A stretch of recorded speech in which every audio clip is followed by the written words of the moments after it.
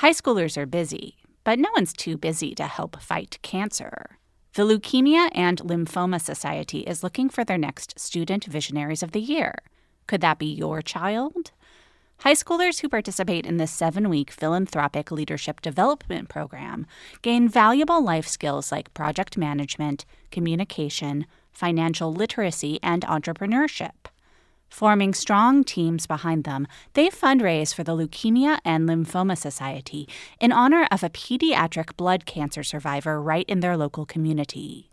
Most importantly, this campaign is an opportunity for high schoolers to engage in meaningful work within their community and make a real impact on the lives of blood cancer patients and their families. Sound like something your child might be interested in? You can learn more about Student Visionaries of the Year or even nominate a student at lls.org/students. That's lls.org/students. Let Tend Dental make your dream smile a reality. We offer a variety of top-rated treatments, including Invisalign aligners. And for a limited time, Tend is offering $750 off orthodontic treatments. Offer valid through January 31st, so don't wait. Visit hellotend.com/sale. That's hellotend.com/sale. And book your free consult today.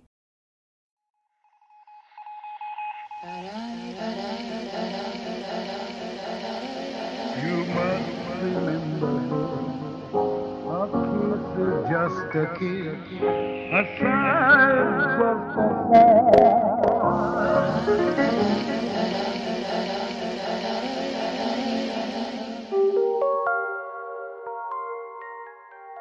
Welcome to another episode of You Must Remember This, the podcast dedicated to exploring the secret and or forgotten histories of Hollywood's first century, part of the Panoply Network.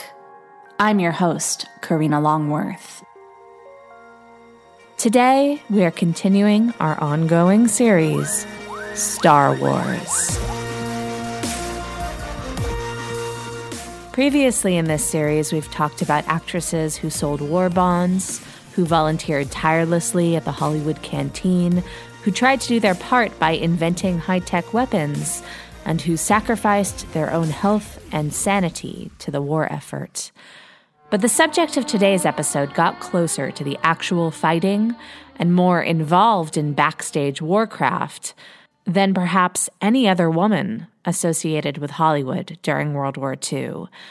Today, we're going to talk about Marlene Dietrich. You go to my head and you linger like a haunting refrain, and I find you spinning round in my brain like the bubbles in a glass of champagne.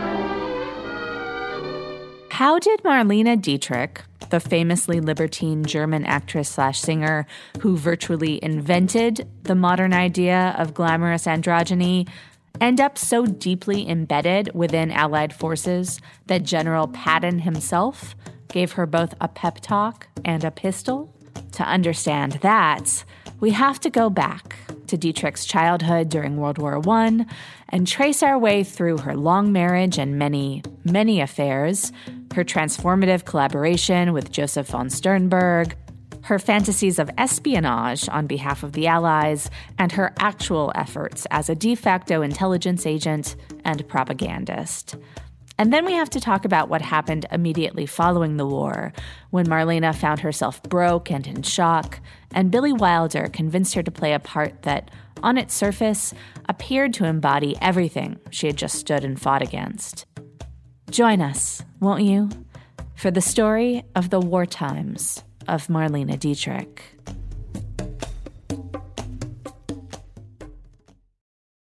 This show is sponsored by BetterHelp. What's the first thing you'd do if you had an extra hour in your day? Go for a run, take a nap, read a book, show up for a friend? I think I would use my extra hour to sleep an hour later, or maybe spend more time at the gym. A lot of us spend our lives wishing we had more time. The question is, for what? If time was unlimited, how would you use it? The best way to squeeze that special thing into your schedule is to know what's important to you and make it a priority. Therapy can help you find what matters to you, so you can do more of it.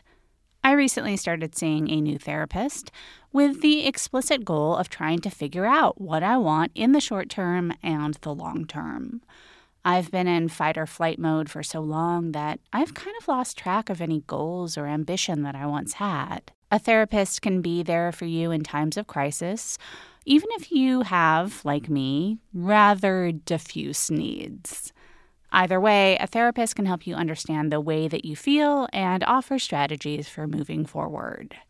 If you're thinking of starting therapy, why not give BetterHelp a try? It's entirely online, so you don't have to sit in traffic to get to your appointment. It's designed to be convenient, flexible, and suited to your schedule. Just fill out a brief questionnaire to get matched with a licensed therapist and switch therapists anytime for no additional charge.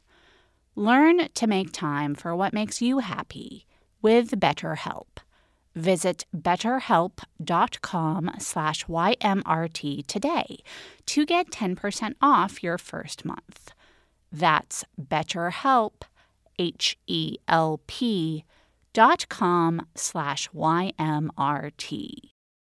Born Marie Magdalena Dietrich in 1901, Dietrich started calling herself Marlene at the age of 11.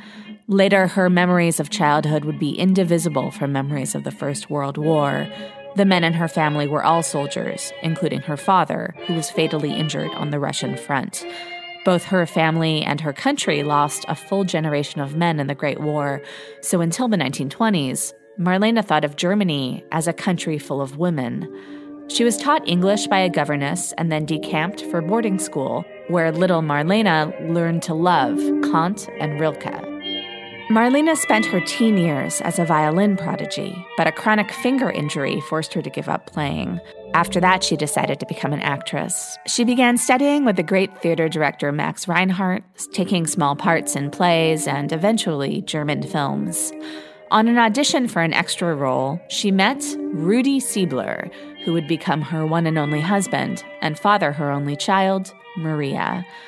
Rudi and Marlene were married for 53 years, from the time she was 22 until he died in 1976. And though they often weren't living together, and in fact, he took on a second female companion who acted as a wife in Marlene's absence, Marlene would refer to Rudi as her soulmate until the end of her own days. It was in a play in which Marlene had just a single line that she was spotted by Joseph von Sternberg, the Austrian-born filmmaker who had become a self-made virtuoso in Hollywood. His birth name was Jonas Sternberg. He had mutated it into Joseph and added the von partially in a tribute to Erich von Stroheim and partially in an attempt to intimidate the American movie world with faux aristocratic credentials. His family immigrated to New York when he was a teenager, and he drifted into the film business basically by accident, only to exhibit a remarkable talent for all facets of filmmaking. By the late 1920s, Sternberg had directed several highly sophisticated late silent era classics, including Docks of New York, Underworld, Thunderbolt, and The Last Command, for which Emil Jannings won the first Academy Award for Best Actor. In 1929, Sternberg was invited to Berlin to make a film, and he brought Jannings with him. That film, shot simultaneously in German and English, would be The Blue Angel, and Jannings would play a middle-aged professor who becomes sexually obsessed with a trashy cabaret girl and throws his life away in the process. From the moment he saw her speak her single line in that throwaway play, Joseph von Sternberg was convinced that Marlene Dietrich was his trashy cabaret girl. He also became determined to remake this slightly pudgy German mother into the most glamorous of Hollywood stars. He succeeded, and they made a total of 7 films together, most of them arguably masterpieces. Marlene Dietrich was 29 when she first arrived in Hollywood. Sternberg had been trying to lure her over the ocean from the moment they started filming The Blue Angel, but she had two things holding her back. One was her fear of failure. She was secretly terrified that she wasn't good enough to star in a Hollywood film. The other reason was her daughter. She told Rudy she'd rather wait until Maria was a little bit older. Rudy said, "When she is a little bit older, you'll also be a little bit older." In other words, it was now or never. Marlene's first Hollywood film was Morocco, and in it she wore a tuxedo, kissed a woman, and had movie history's sexiest false start-laden passive-aggressive romance with Gary Cooper, thus inaugurating the sexual ambiguity that would become her trademark. The movie was a huge hit, and she was nominated for a Best Actress Oscar. She followed it up with Dishonored, in which she played a hooker-turned-Austrian spy who, when facing a firing squad, takes a moment to fix her lipstick. This was the other key element to the Dietrich persona, an almost absurd devotion to glamour, at all times, at all costs. She continued making films with Sternberg, Shanghai Express, Blonde Venus. The latter pushed Marlene's sexual outlaw persona way beyond the point of camp, having her perform a kind of striptease cabaret act in a gorilla costume. The movie was a financial failure, and after its release in 1932, Sternberg announced he was quitting Hollywood and going back to Berlin, which meant working for a film commission now under the control of Nazi propagandist Joseph Goebbels. Now Paramount, despite Marlene's protests, was free to cast her in films made by other directors. But Sternberg had been expecting the German film industry to greet him as a conquering hero, when in fact, they didn't even want him. In 1933, Jewish filmmakers were banned from working in Germany, and though Sternberg had already been trying to hide his Semitic ethnicity for years, his artistry, too, had no place in the newly nationalized German film industry. So by 1934, he was back in Hollywood, directing Dietrich as Catherine the Great in Sternberg's visual masterpiece, The Scarlet Empress. This was another box office failure, and an expensive one. Sternberg and Dietrich followed it up with another movie that flopped, The Devil is a Woman. It was also the film that Dietrich would later call her favorite of all of her films. Marlene was constantly telling everyone that Sternberg was fully responsible for her creation as a movie star. There's even a chapter in her autobiography titled, "You are Svengali, I am Trilby." This was a good way to perpetuate both of their legends at once, but it wasn't entirely true. Sternberg did coach and shape Dietrich an awful lot, even inviting her to sit in the editing room with him to watch as he put her performances together, which was incredibly unusual at the time, if only because at the time, most directors didn't edit their own films. But Marlene also had an innate understanding of how to present herself to a camera, and particularly how she should be made up and lit. She knew exactly how the right lighting had the ability to sculpt her face into an object of mystery, and she was a genius at positioning herself to soak that light up. Your business was humming, but now you're falling behind. Your teams are buried in manual work. It's taking forever to close the books.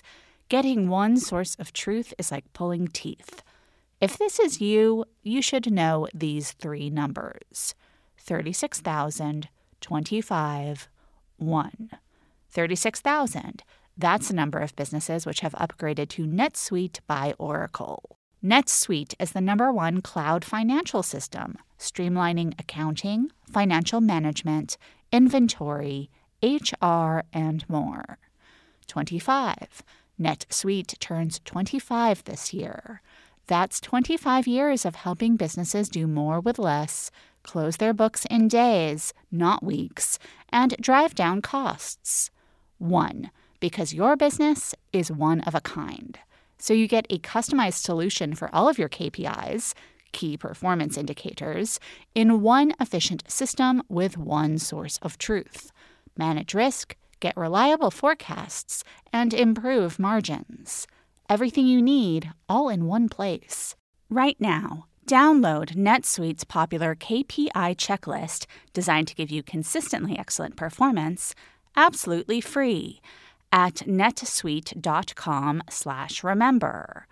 That's netsuite.com/remember to get your own KPI checklist. netsuite.com/remember. Dietrich would have been the first to claim that her off-screen life had nothing to do with her on-screen persona. But in both realms, she was a noted sexual adventuress. Her husband, Rudy, she said, never seemed to mind anything I did. In other words, their sex life ended after the conception of their child, and they allowed one another to have affairs. Rudy essentially took on another wife, a Russian actress named Tamara, who lived with him when he wasn't living with Marlene. But Marlene was not looking for a second husband. Rather, she had passionate affairs with almost every man she met, and some women she met, sometimes simultaneously. At one party, when her host made an offhanded comment about how it was such a pity that former silent heartthrob John Gilbert was drinking himself to death, Marlene stood up and said, I will save him. And then she left the party and went straight to Gilbert's house and banged on his door. She did get him to quit drinking, and they became incredibly close over the course of their romance, which lasted until Gilbert died of a heart attack in 1936. Marlene was still in mourning when she attended another dinner party at which she met Douglas Fairbanks Jr. At the end of that night, Marlene asked Fairbanks to give her a ride home, and when they got to her home, she invited him in. When they got upstairs, he commented that it was so nice of her to invite him in for a drink. She said, a drink isn't what I had in mind. Fairbanks reported that at first, Marlene kept a photo of Gilbert by her bed, surrounded by votive candles. After a while, Fairbanks stopped feeling Gilbert's eyes on him when he was in Marlene's bed, and then a while after that, he realized that the photo and the candles were gone. And a while after that, one night Marlene told Fairbanks that they would be meeting another couple at a restaurant for dinner. And when they got to the restaurant, the other couple stood up, and Marlene made introductions. I'd like you to meet Rudy, my husband, and this is Tommy, his friend who lives with him. Later, Fairbanks shared with Marlene a hot bit of gossip. Edward, the King of England, whom Fairbanks and Dietrich had met together, was going to abdicate his throne in order to marry the divorced American Wallis Simpson. Convinced this would be a terrible, terrible mistake, Marlene became determined to stop it from happening by any means necessary, even if it meant that she'd have to seduce Edward in order to convince him that Wallis Simpson was not the only fish in the sea. When Fairbanks was like, I'm like your boyfriend, and I'm not so sure I'm cool with you, like, seducing the King of England, Marlene said, Darling, don't be so old-fashioned. We're doing it for England, which we both love. Some sacrifices will need to be made. There's no evidence that Marlene actually put this plan into motion, and, well, that's why the King's speech happened. As the decade wore on and the Nazis started consolidating power, getting serious about the Aryan agenda, and putting into motion Hitler's plans for world domination, Marlene was fervently pursued by emissaries from the German Film Commission, who were eager to have their native daughter, who had become such a big star abroad, return home and become the glamorous figurehead of their propaganda factory. This was something Marlene had no intention of doing. She hated the Nazis. Long before most Americans had any idea of the horrors Hitler had in store, Marlene Dietrich sensed that her birthland was in bad hands. But she couldn't just tell them to go fuck themselves. Not, at least, until she secured U.S. citizenship. So she graciously received visits from Nazi bigwigs and old German royals while vacationing in Paris, and she convinced them all that she would definitely come back to Berlin to make movies. Soon. And then Marlene came up with an even grander plot than Operation Screw King Edward, one with even greater historical international implications. The Nazis were so obsessed with the idea of getting Dietrich on their side, that she figured they'd be willing to do almost anything to make it happen. This was her plan. She would tell Goebbels that she was ready to leave Hollywood for Berlin, but that she needed a private audience with Hitler in order to seal the deal. At this tête-à-tête, Dietrich would convince Adolf Hitler that she was in love with him. And then he would take her to bed, and then, when his defenses were down, she would kill him.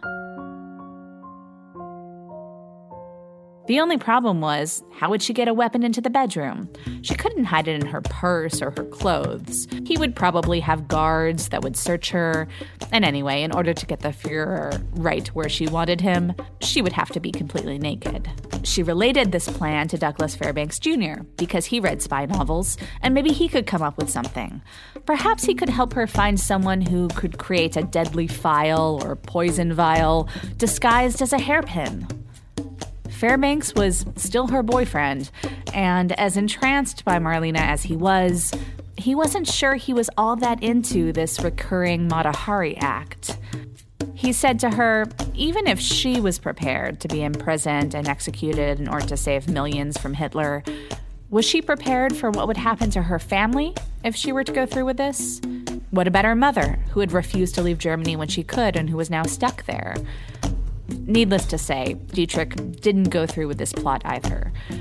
In 1939, Marlene was sworn in as a U.S. citizen, which meant to Nazi Germans, she was a traitor.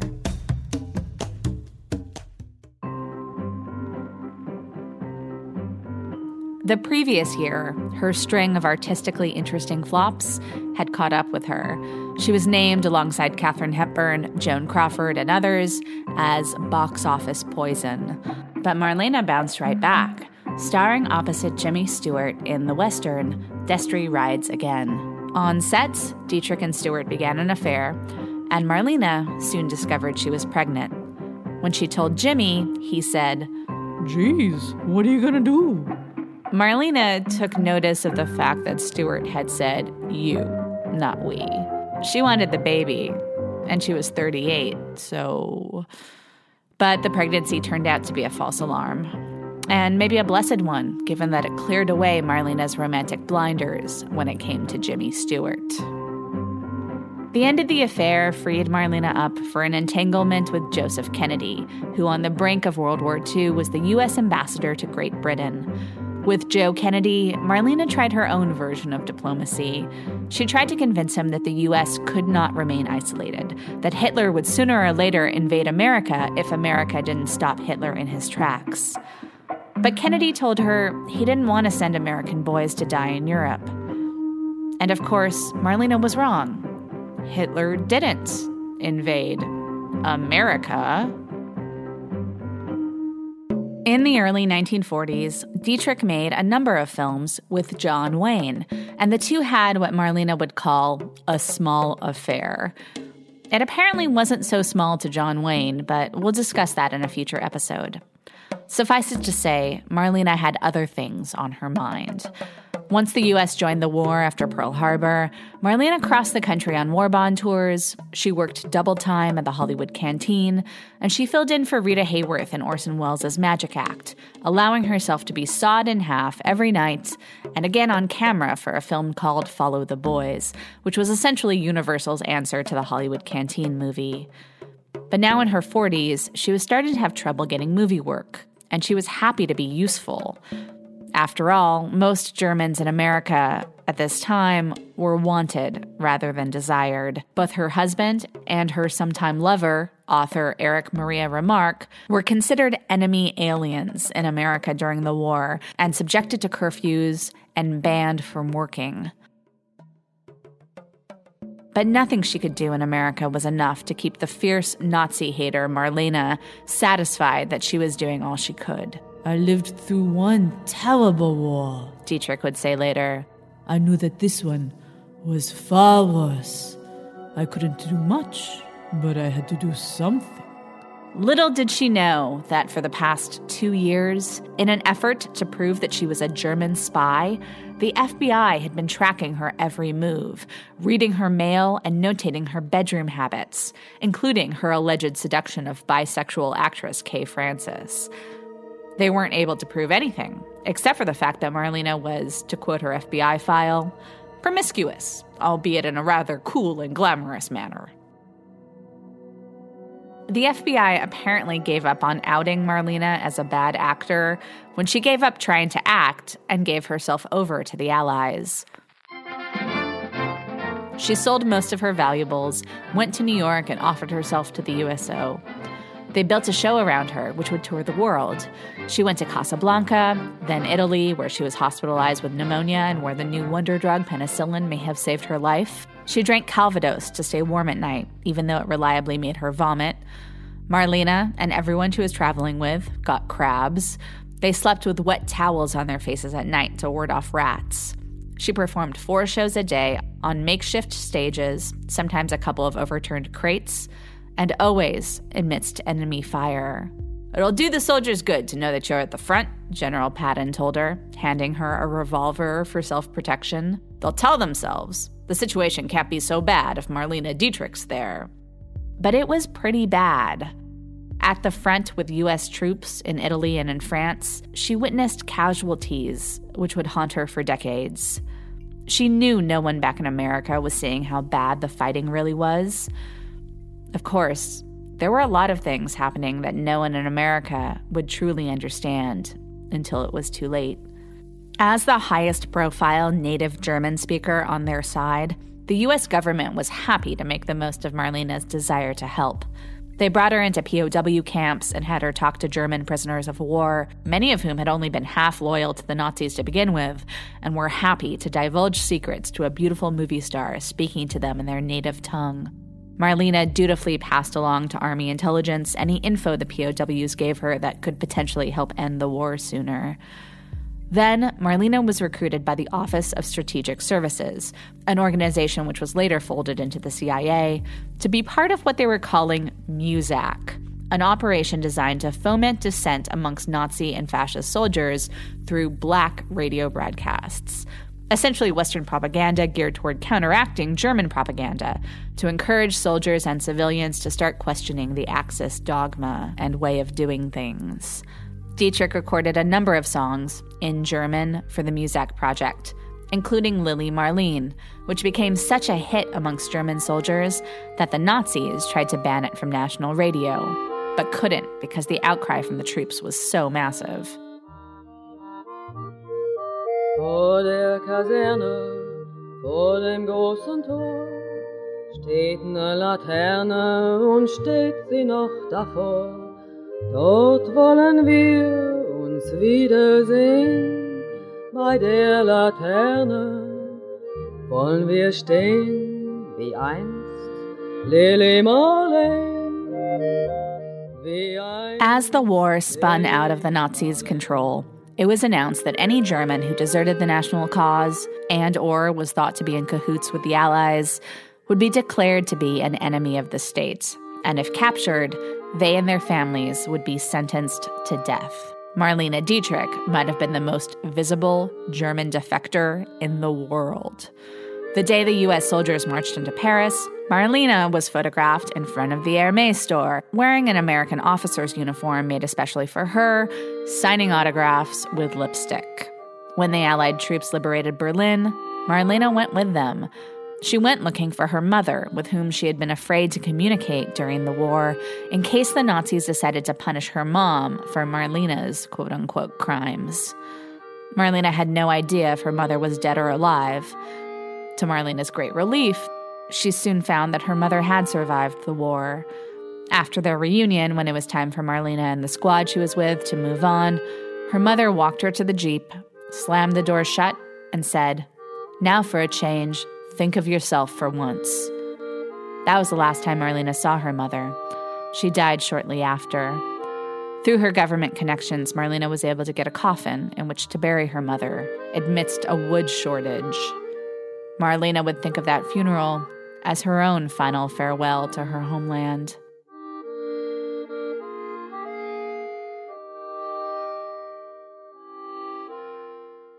This episode is brought to you by Mubi, a curated streaming service dedicated to elevating great cinema from around the globe. From iconic directors to emerging auteurs, there is always something new to discover. With Mubi, each and every film is hand-selected, so you can explore incredible movies, streaming anytime, anywhere. This month in U.S. theaters, Mubi is releasing a new documentary from Academy Award winner Kevin McDonald, High and Low, John Galliano. It's charting the rise and fall story of the fashion designer John Galliano, who was one of the most successful names in couture, until his career abruptly ended in 2011, featuring conversations with Naomi Campbell, Kate Moss, Penelope Cruz, Charlize Theron, Anna Wintour, and more. High and Low, John Galliano, is coming to select theaters across the U.S. on March 8th. For showtimes and tickets, visit Mubi.com/highandlow. And to stream the best of cinema, you can try Mubi free for 30 days at Mubi.com/YMRT. That's MUBI.com/YMRT for a whole month of great cinema for free. It took Marlene about a year to adjust to post-war life. She felt adrift, in shock as to how little most Americans, let alone Hollywood folk, really understood about what had gone on over there. She was out of sync with the culture. As the baby boom began to boom, she was in the midst of middle age. As post-war prosperity swept the nation and turned Americans into champion consumers, Marlene's accountant warned her not to write any checks because she was dead broke. Orson Welles invited Marlene to live in his house, and they collaborated on radio shows together for a while. By the time she was ready to get back to movie work in 1946, she was 45 years old. And despite her dedicated service during the war, she hadn't had a real hit movie since the late 1930s. Almost 3 years had passed since she had made any film at all. And then an offer came from her old friend, Billy Wilder. Like Dietrich, Wilder had worked in German films in the 1920s before expatriating to the U.S., and Wilder and Dietrich were amongst a very small group of Hollywood émigrés who visited Germany immediately after the war. Dietrich, still performing her never-ending USO tour, had the aforementioned final reunion with her mother. Wilder was sent to Germany in August 1945 under military auspices to consult on the rebuilding of the German film industry. A key aspect of this program was punitive education. According to Wilder, famished Berlin citizens were required to attend screenings of documentaries about Nazi atrocities before they could obtain a ration card. Wilder was tasked with editing one of these documentaries, compiled of footage shot by the Allies during the liberation of concentration camps. Wilder did this knowing his mother and grandmother were missing, and likely had been detained in one of the camps. Only later was he given confirmation that both had died in Auschwitz. Another part of Wilder's job was to create a report analyzing the state of available production facilities and the quality of filmmaking talent left in Germany. In Wilder's report, he declared that, quote, "no production of German pictures is possible in the near future," which might have been true psychologically, but wasn't true technically, given that there were filmmaking facilities in the country that had survived the war. But Wilder seemed intent on using this report to voice his opposition to another U.S. initiative, the idea that generic Hollywood films should be shown to Germans in Berlin as a kind of re-education. Wilder thought Hollywood films could have a role in the cultural and psychic rebuilding of Germany, but not generic Hollywood films.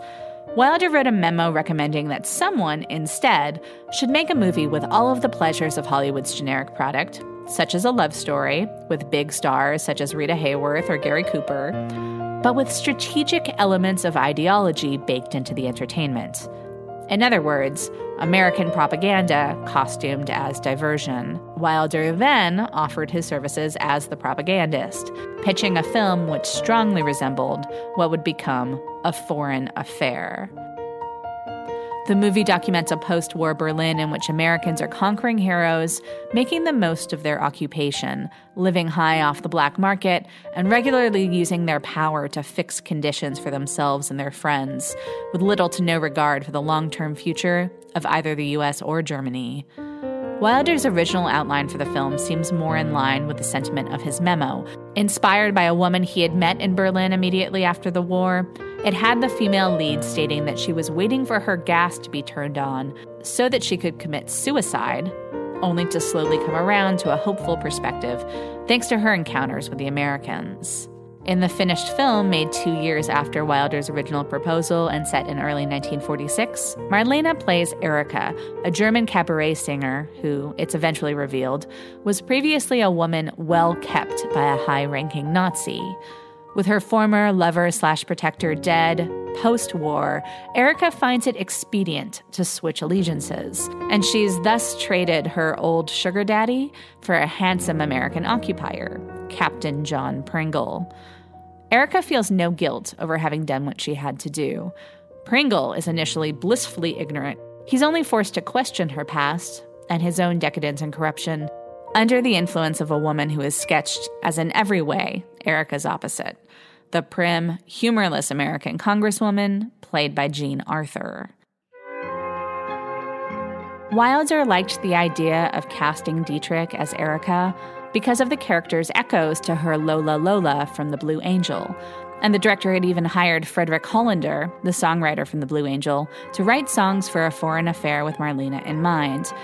Wilder imagined Erika as an older, hardened, more shrewd version of Lola Lola. He figured a young cabaret girl from the Weimar era could have conceivably stuck around for nearly 20 years, through the Nazi era and the war, by learning how to please each successive master. That point is underscored in the film by the way Dietrich's Erika greets her American boyfriend. I have a new Führer now. I have you. Heil, Johnny. You heil me once more, sweetheart, and I'll knock your teeth in. Though eager to work with Wilder, Marlene at first turned the part of Erika down. She said, Billy, my darling, I just cannot play a woman who was either a Nazi or who was such a political opportunist that she didn't care who she slept with as long as she got nylons. Wilder used reverse psychology to get her to do it. He showed her the screen test of another actress and waited patiently as Marlene started picking apart her performance.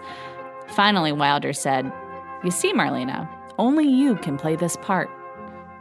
And it was clear he was right. Before filming of A Foreign Affair began on the Paramount lot in late 1947, Wilder returned to Berlin to shoot documentary footage of the still in ruins city. The movie stars were then spliced in and out of the footage of real rubble. Here's an excerpt from the first song Dietrich sings in the film, called Black Market. You like my first edition? It's yours. That's how I am. The simple definition. You take art, I'll take spam. I'll give you for your ration my passion, and maybe an inkling, a twinkling of real sympathy. I'm selling out, take all I've got.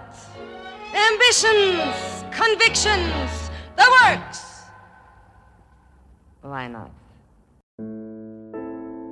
The tone of the song never gets more upbeat than this, and yet the cabaret full of American men listening to it are totally rapt, and once it's over, they rush the stage to show their gratitude, literally tossing Marlene up in the air in jubilation.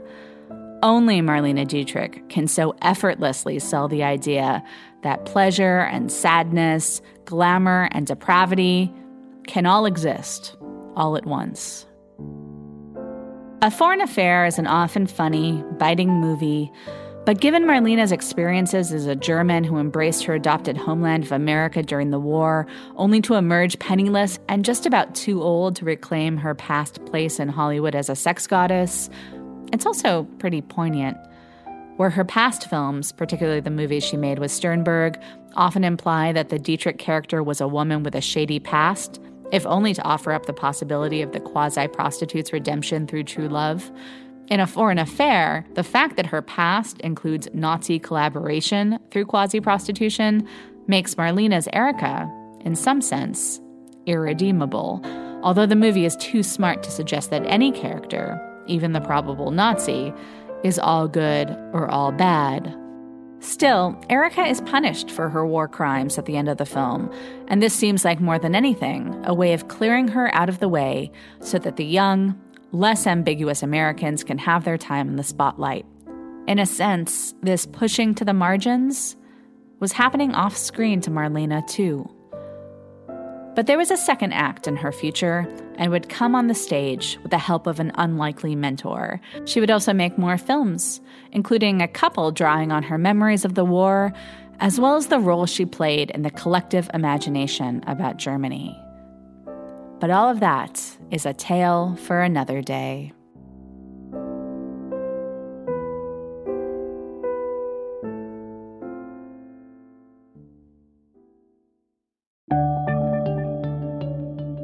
Thanks for listening to You Must Remember This.